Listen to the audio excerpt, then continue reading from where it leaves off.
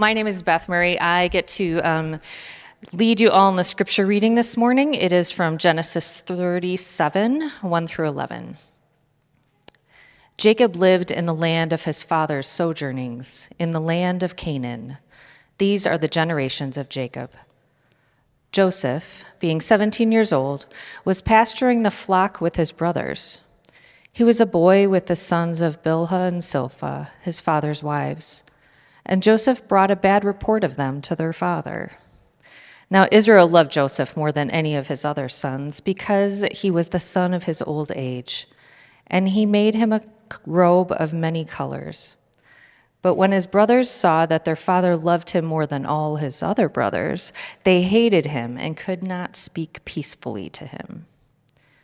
Now Joseph had a dream, and when he told it to his brothers, they hated him even more. He said to them, "Hear this dream that I have dreamed. Behold, we were binding sheaves in the field, and behold, my sheaf arose and stood upright. And behold, your sheaves gathered around it and bowed down to my sheaf." His brothers said to him, "Are you indeed to reign over us, or are you indeed to rule over us?" So they hated him even more for his dreams and for his words.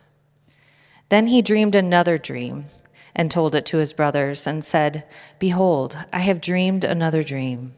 Behold, the sun, the moon, and 11 stars were bowing down to me." But when he told it to his father and to his brothers, his father rebuked him and said to him, "What is this dream that you have dreamed?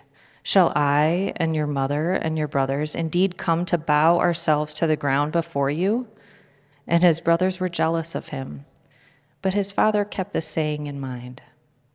This is the word of the Lord. Thanks be to God.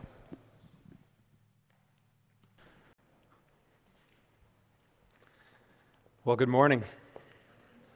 It's good to see you all. Welcome to Disciples Church. We are glad as always that you're here. My name is Jonathan Mosier. I'm one of the pastors here. And if you are here with us for the first time, thanks so much. We're glad to have you. Turn in your Bibles, if you would, to Genesis chapter 37. Genesis 37. Well, this week we're beginning a series looking at the life of Joseph. And if you were with us last fall, you may remember that we took an in-depth look at the lives of the patriarchs of Israel.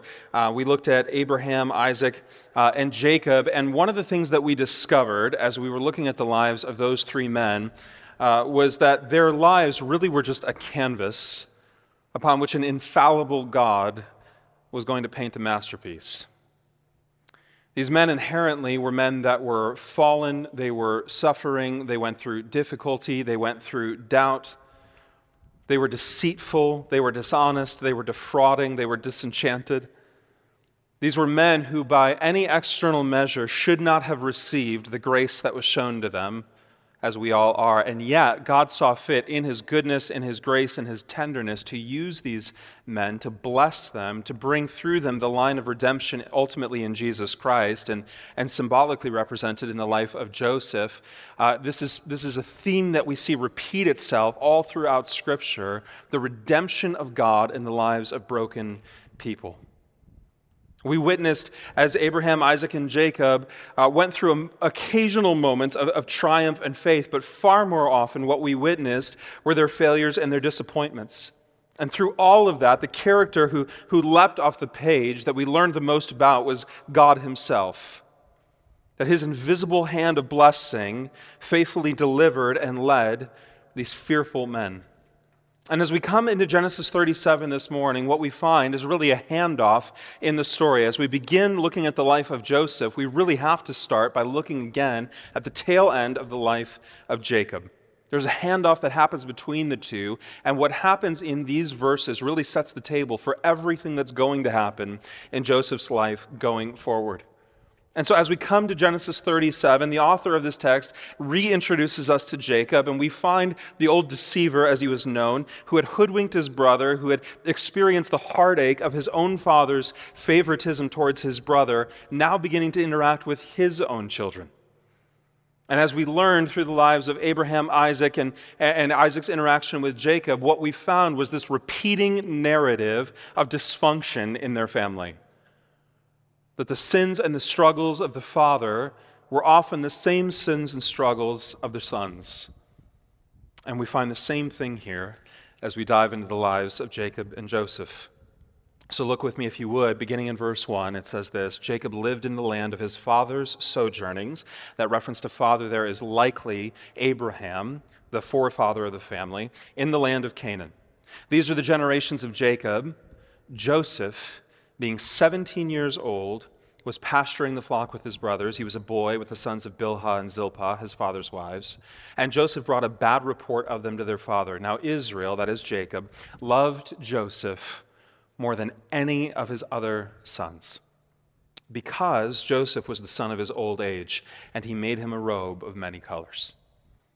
Now notice where this entire story starts, because we don't want to miss the hand of God in all of this. Jacob finds himself in the land of Canaan. He's in the land of promise. He's in the place that God had promised his grandfather Abraham and ultimately then delivered to him. He'd been experiencing the blessings of God that had been promised to his forefathers despite the sin and the deception that marked his life.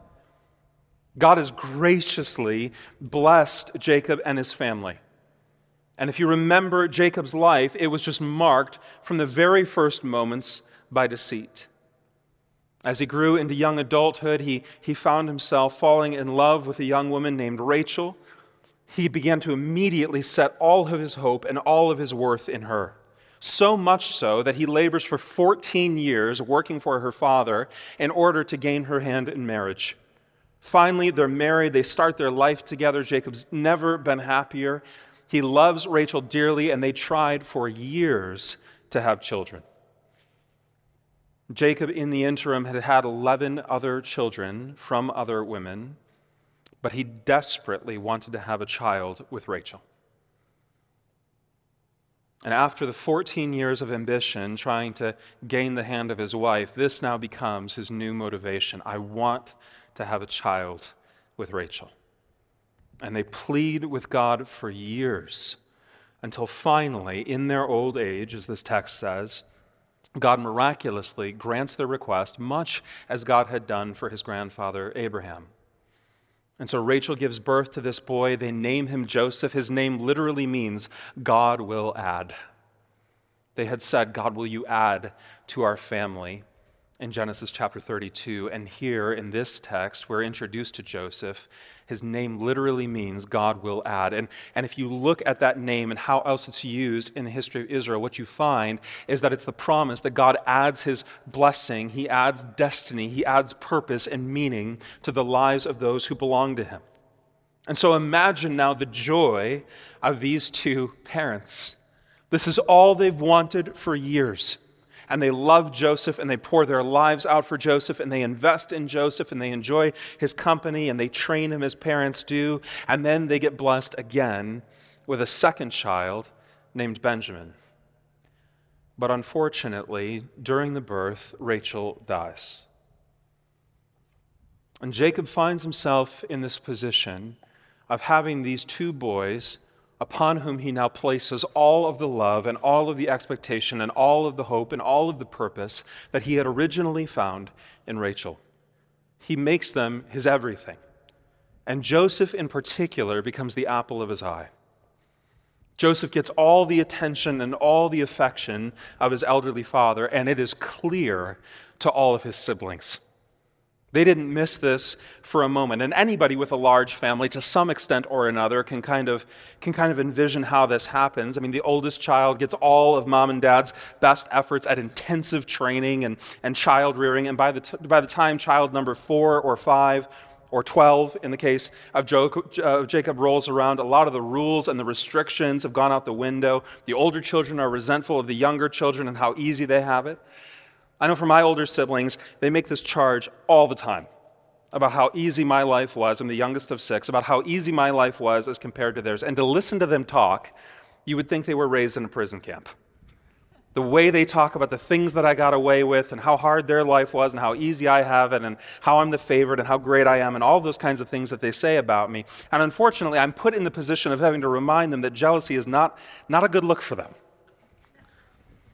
But you can imagine how it must have felt for Joseph's brothers, who had different moms from him and were substantially older than him, to grow up with this clear sense that their father loved him more. It creates resentment. And that feeling, as we find out in this text, is not helped by Joseph's actions.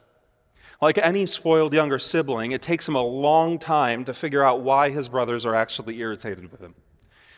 And so he goes out one day, according to this text, to see what his brothers are doing. His father had sent him out there. It said that he was out pasturing the flock with his family, with his brothers. In other texts, it actually says that he was shepherding, and the word that's translated there is actually the word for chief shepherd. But there's actually a possibility that Joseph, at this young age of 17, was put in charge of all of his brothers. Imagine how that must feel if you're his 11 older siblings, who are all capable and probably more capable in their own eyes than their younger sibling. But here he comes out one day to see what's going on, and he is shocked to learn that they were up to all sorts of shenanigans about which their father knew nothing. And so he immediately feels that it's his responsibility to go back and inform his dad, Dad, these other boys of yours, they're just not doing the things that they ought to be doing. They're pulling hijinks, and they're goofing around, and they're not doing the work that they're supposed to be doing. And he gives his father this bad report, according to verse 2. And that translation of the word bad report is interesting in and of itself, because what you find is that some scholars have pointed out that the word bad report, nearly every other time it is used in the Old Testament, is referencing a report that is false. In other words, it is possible, though it's not clear in this text, it is possible that the charge Joseph comes back with to give his father is actually one that isn't true, or at least is exaggerated. And so Jacob's response to this is not to correct his son, it's not to call his son a tattletale, it's not to tell him to calm down, but instead his response is to give him an extravagant gift and a position of further authority over his brothers. Jacob gives his son, according to this text, a coat of many colors. Now, if you were with us on Palm Sunday, Dave talked about the idea that in this era, in this time, now granted this is several thousand years before Palm Sunday, but at this time, to have a coat was an extravagancy. You probably only had one. It was the most expensive article of clothing that you had. It had to be durable. It had to hold up to the weather conditions. It had to last you a long time. And so not only does Jacob give Joseph this coat, but he gives him a coat of many colors. Now, this is before all kinds of modern textile production. To do this meant that somebody had to take the time to physically weave together these fabrics, to dye the fabrics, to get all kinds of different fabric and put them together. And it meant that this coat was extravagant on every level, an incredibly expensive piece of clothing. But perhaps even more significantly than the physical beauty and the expense of this coat was what it represented. Because we're given a clue into the extravagance of this in the word that's translated in our Bibles, coat, or maybe in your translation, robe. And the Hebrew word for that is literally long-sleeved robe. And according to several scholars, and I'm going to quote this, it is suspected that there was a practice of binding money or deeds inside the sleeves of garments. A long-sleeved garment would thus be one that held a great deal of money or property rights. In other words, these brothers are not just jealous of Joseph because of his style and the expense of his clothing, but because it likely indicated that Jacob was intending to make Joseph, not one of the older sons, the heir to his fortune. And every time they saw Joseph walk by wearing that coat, what they saw was not just the favored son, not just the beloved son, not just the son who could do no wrong, not just the son who had the special relationship with the father, not even just the son who had the nice coat. What they saw was the potential of their future fortune, their prominence, their place in society and in their family going to a brother who they could not stand. And so when you begin to look at this story through the lens of the brothers, their hatred and their attitude towards him actually begins to make a little more sense. And so not only did Jacob indicate his love by giving Joseph this coat, but we also find out in verse 14, he puts Joseph into a position of authority over his brothers explicitly. So notice then the predictable way that this begins to play out. Verse 4.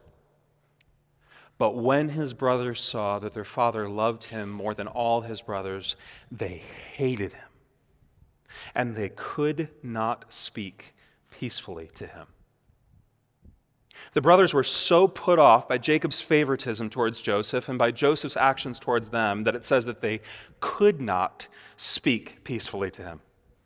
And the indication of that text is that it's almost as if their rage, their anger was out of their control. That even try as they might to put on a pleasant face and exchange pleasantries with their younger brother, it was almost beyond their remit to do so. They could not interact with him peacefully. They were so filled with anger.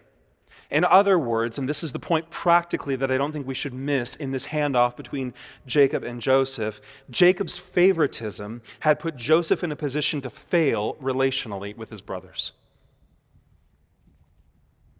Now, that's not to say that the brothers, or even Joseph himself, as we'll talk about in a moment, didn't have culpability. Clearly they did. But Jacob had inadvertently and ironically stacked the deck against his favored son. By showing favoritism for his son, he had put his son in a position where he could not win with his own family. Jacob did for his son the very thing that he resented his own father for doing, showing favoritism. And as it occurred to me, as I was reading this week, it occurred to me the capacity that we have for emulating and mimicking the very same behaviors of our parents that we once resented is just unreal. I remember the first time that I actually realized I was turning into my parents was when I was having a conversation with my son. I was responding to his inquiry about why he needed to obey me. And after giving explanations to a child, which I have since learned is not always the smartest thing to do, after giving explanations as to why he should obey me, in exasperation, I resorted to saying, "You have to do it because I said so." And I can't tell you the number of times I had heard that same phrase in my life, so much so that when I said it, I nearly turned around to see if my own dad had entered into the room. I was so surprised to hear those words coming out of my mouth. But of course, now as a parent, I get that instinct. I understand that instinct because I shouldn't have to explain to my kids why I'm allowed to eat ice cream in the living room. And when they ask me, I have actually unapologetically told them, well, when you're the dad, you can eat ice cream wherever you want. But in a far more serious sense in this text, the truth is that our family of origin, the family from which you come, the experiences that you have, the personalities that you encounter, the stresses, the anxieties, the responses to stimulus that you experienced growing up, the home you grew up in, the interactions that we witness, both good and bad, shape our thoughts, our patterns, and our behaviors far more than we would ever assume. We love to think of ourselves as independently minded people, that we view the facts, that we view the evidence, that we can surmise a situation, and that then we make a response to it. But the truth of the matter is there's so much of who we are that is just wired into us either by birth or through our experience. We are products of our environment to a large extent. The values that we hold, the things that we care about, the way that we respond. And if nothing else, seeing this repeated pattern of favoritism play out in the lives of Abraham and then Isaac and then Jacob ought to make all of us take a beat and say, what are the experiences of my life that have been so constant and so formative that they've created habitual behaviors? In other words, what are the actions, attitudes, and behaviors that I don't even think about? When I'm faced with a stressful situation at work, when my kids are annoying me, when I get into a fight with my spouse, when things aren't going well and I respond a particular way, either by maybe shutting down or lashing out or however it is that you respond, what are those things that actually drive us, born of our experience, born of our family, that make us who we are? In other words, I think there's an implicit invitation in this text to be curious about who it is that God has created us to be. To think about which assumptions and behaviors we mimic, or likewise, the behaviors and the assumptions that we run from simply because our parents or some other influential person in our life thought, believed, or acted that way.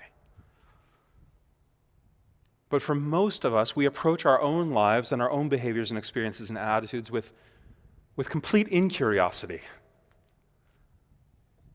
And if we don't interrogate those inclinations, we are bound to repeat those same unhealthy or destructive patterns in our own lives. And that is exactly what Jacob did. See, the truth is that Jacob likely knew better than to play favorites with his sons. He knew that because he had experienced firsthand the pain of not being the favorite. And he had experienced the destruction that was caused by being his mother's favorite. If anyone was in a position in all of Scripture to understand the danger of what it was that he did with his own sons, it was him. But as one scholar quipped, knowing something is bad and avoiding doing that something is not high on a sinner's list of noteworthy moral achievements. Our problem, generally speaking, is not ignorance of shoulds, must, and oughts, but the refusal to do what would actually be best for ourselves and everyone else concerned. In other words, to some extent or another, Jacob probably recognized that what he was doing wasn't helpful, but he just didn't care enough to do anything about it. Because he was looking to his son to be something in his life that his son could never be. The fulfillment of his hope, the place of his affection. He was looking for his son to be his safety, to be his own meaning. And in doing so, he put a weight on his son and put a burden on his other sons that none of them could possibly bear. Now, how does this play out then in Joseph's life? Notice how Joseph responds to all of this. Verse 5. Now Joseph had a dream, and when he told it to his brothers, they hated him even more. I'll just stop for a moment. Joseph, as amazing a man as he's going to be, and he is an incredible man for all sorts of reasons, he lacks, at the very least, wisdom and tact as he interacts with his brothers. Because of his favored position given to him by his father, he has no comprehension of the weight and the effect of his words. Or, alternatively, he does recognize how serious the weight of his words are going to be in the lives of his brothers, and it's exactly why he shares the dream. But either way, there is a lack of discernment and understanding in Joseph's heart. Now, what does he say to them? Verse 6, "Hear this dream that I have dreamed. Behold, we were binding sheaves in the field, and behold, my sheaf arose and stood upright, and behold, your sheaves gathered around it and bowed down to my sheaf." His brothers said to him, "Are you indeed to reign over us? Or are you indeed to rule over us?" So they hated him even more for his dreams and for his words. Now, what's happening in this text? Joseph comes, he describes this dream. It's a very straightforward one. It's not hard to interpret. It doesn't take a particularly deep level of understanding to figure out what's going on in this text. He comes to them and says, all of us were out in the field. We're all binding these sheaves. We're taking all of our bounty. We're wrapping it up. We're binding it together. And as we stepped away from those sheaves, in an odd turn of events, all of your sheaves happened to bow down to mine. And the brothers immediately understood what it was that he was implying. Understand that in this culture, dreams are not just viewed as the result of poor late-night eating decisions. They were recognized as being given by God. They were given explicitly for a very real purpose to the dreamer. So as Joseph is telling the story, his family isn't just hearing with mild amusement, as we might, or even a claim of arrogance what it was that happened in his story. They recognize what was actually happening on a spiritual level in Joseph's dream. That Joseph had just encountered a vision of what was to come. And they hated him for it. And notice also what it says. It says they hated him even more for his dreams and for his words. There's a sense in which these brothers at this point may have been resentful towards God himself for giving him the dream. Who is this God? This God that we worship, this God that we proclaim that we love, this God who our Father has raised us to worship, who gives a dream to the youngest and most insignificant one of us, an indication that he is somehow going to have significance in our family and maybe even potentially rule over us. They hated him for his dreams, and they hated him for his words. And whether that's a reference to the fact that he even told them the story or the way that he communicated the story, we're not entirely sure. But whatever it was, they didn't appreciate it. And it's the reason they responded the way that they did ultimately in verse 11. His brothers, it says in verse 11, were jealous of him, but his father kept the saying in mind. His brothers heard the declaration that God himself was going to put Joseph in a position to have rule and significance in his family's lives, and they were jealous of him because of it. Now, at this point, it's worth considering what it was that Joseph was doing in sharing this dream with them. Because the dream, remember, was given to him by God. It was a good thing that he was given this dream, not a bad thing. And it was a grace from God to Joseph to give him this glimpse of the future. And as we'll get into in the coming weeks, undoubtedly, as Joseph goes through all of the trials and difficulty and suffering and heartache and question that he's going to walk through, this dream must have come back in his mind over and over and over again as an assurance of God's intention of provision and purpose for his life. So it is a good thing, not a bad thing, that God gave him this vision. But the real question is, why did he approach sharing this story the way that he did? And this is where we do get into a little bit of supposition. Many commentators, if you look at their view of this text, they just view Joseph as being naive or potentially even honorable in sharing the dream, that he just wanted his family to know. And I suppose that that's possible, but I suspect, and this is just my opinion, I suspect that what we're seeing here is actually Joseph growing arrogant. He's experienced the favor. He's been told since the moment he was born that he's the best of the family, if not explicitly, at least implicitly through the actions of his parents and ultimately after Rachel's death, the actions of his father. And so perhaps there was something within Joseph that kind of wanted to flaunt his position, wanted to remind his brothers who he was. And now, not only does my father think that I'm great, but God himself is going to use me in this really amazing way. In other words, perhaps Joseph had been spoiled by his father to such an extent that he began to not care about his family, to not care how they might receive the news or what it would do to his relationships. He seems to be growing arrogant and maybe even malicious toward his brothers. Now again, that's speculation. But the reason that I have that speculation is because what we're told is that his brothers' hatred toward him grew even deeper than the fact that they could not interact with him peacefully. Their hatred now burrows deeper, and it doesn't curb Joseph's behavior or speech at all. In fact, he doubles down when he has a second dream. Verse 9, then he dreamed another dream and told it to his brothers and said, "Behold, I have dreamed another dream." Which, if you want to irritate your older brothers, start by saying the word behold.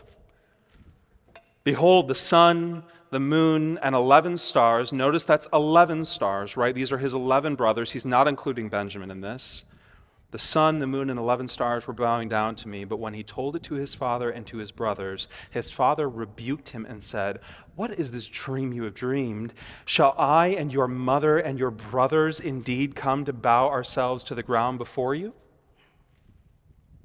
His brothers' hatred grew into jealousy because they realized in this moment that their fears about Joseph's prominence in the family was going to be realized. Their sense of inferiority was being constantly affirmed by everything it was that Joseph said. And now, in this moment, they're saying, as if it's not bad enough that our father loves Joseph more, now God is going to use him in this way. And even Jacob at this point feels the need to correct his favorite son. Are you saying that I'm going to bow down and worship you? As we come to the end of this text, the question that might come to mind for us is, what in the world does this introduction to Joseph's story have to do with me? And for me, the kind of encapsulation came from a quote that I read this week from an Old Testament theologian writing on this text, and here's what he said. I want you to hear it. Sinners in this text, sinners are doing what sinners do best. They are messing everything up. And God is doing what God does best. He is weaving events replete with hatred and horror and a vestige of hope into a finished product of redemption that we could never have foreseen.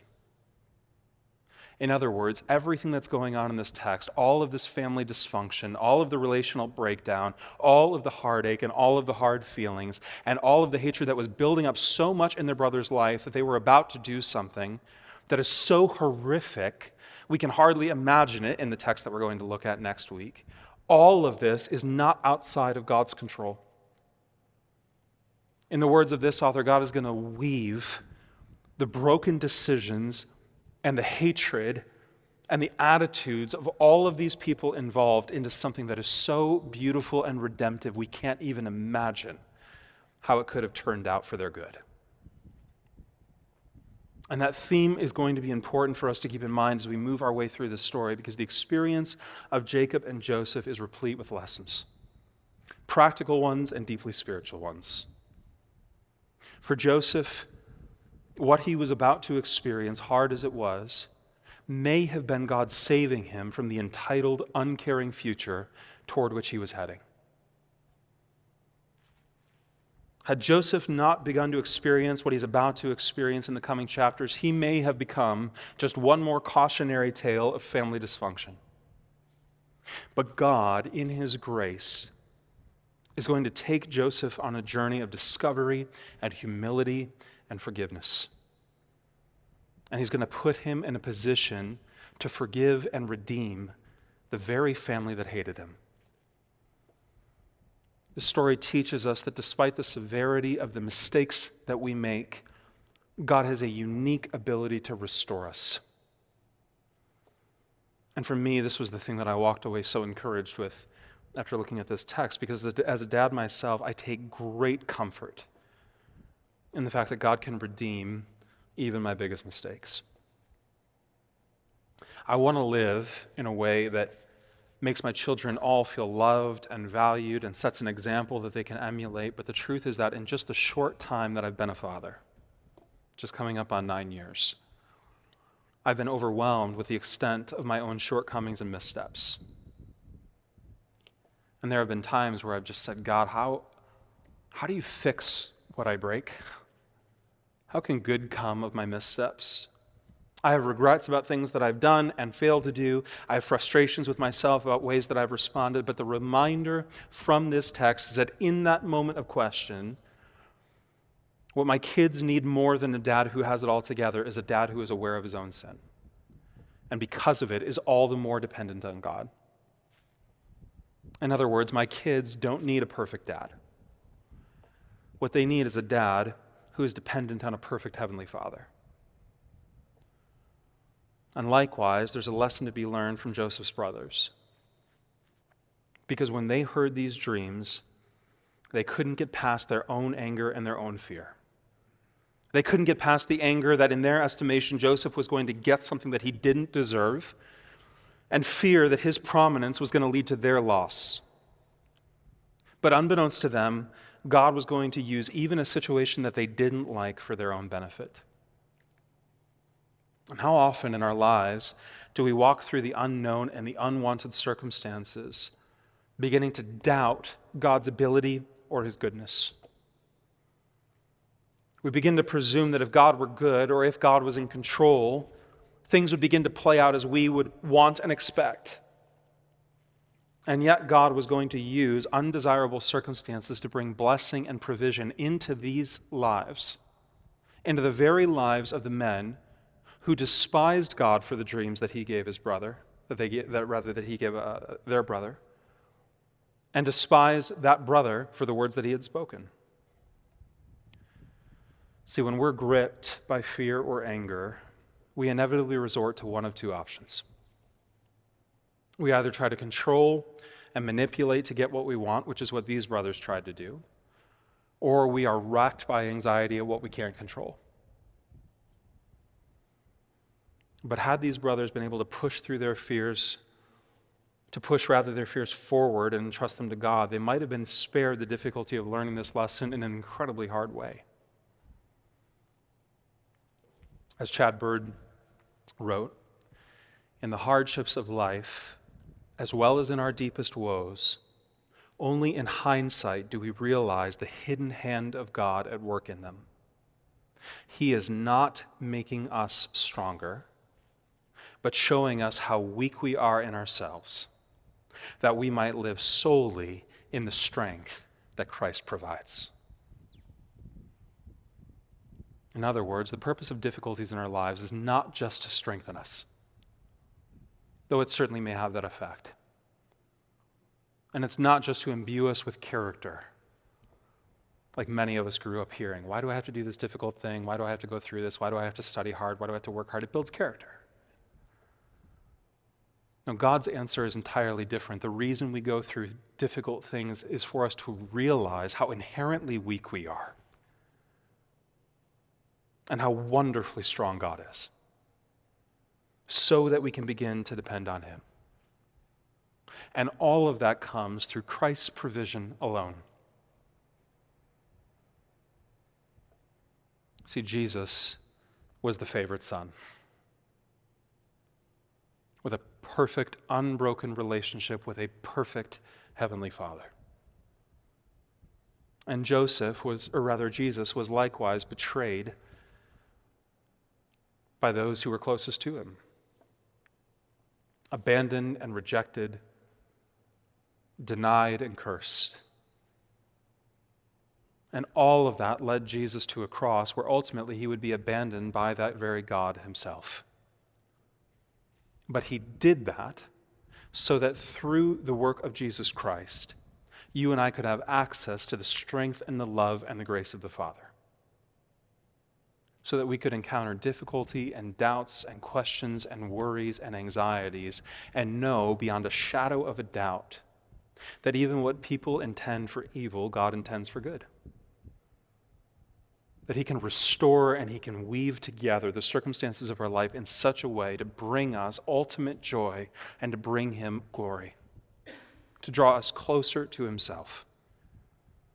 And so the invitation for us as we close out with this text this morning is to realize and to hear the call of a God who says, even though you're going through what you can't understand, for what you wouldn't desire, and for what you would change in a heartbeat if you could, I am working something in and through you that is for your own benefit, for your ultimate pleasure, and for your relationship with me.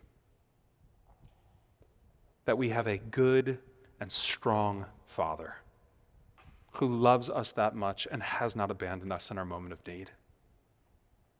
So press in to a Father who can handle the things that you can't, who can hear your anxieties, who can hear your worries, who can hear your doubts, and who can even see your attempts to control and manipulate, and who graciously can pull your hands off the controls of your own life so that he can weave in blessing and joy and meaning in ways that we could not expect. Let's pray together. God, we thank you for the example of this text, and realizing once again that even in the life of someone as incredible as Joseph, and he really was an incredible man, the goal is not to find our meaning, our purpose, or our example in Joseph. Though there are lessons to be learned from his life, the realization is that in everything we experience, your hand is at work. That you are in control and that you care about us. That like any loving father, you desire good things for your children, but unlike any earthly father, you have the ability to actually bring those things to bear in their lives, often through ways that we would least expect, and in the moment at least probably not desire. And so God, I pray that you would help us to trust you, to rely on you, to learn the lessons of the life that we've lived and experienced, the homes in which we grew up, the idols that we've constructed, and in all of that, God, to realize that only you can bring about satisfaction and joy. So God, do in us this morning what only you're able to do. And it's in your name we pray. Amen.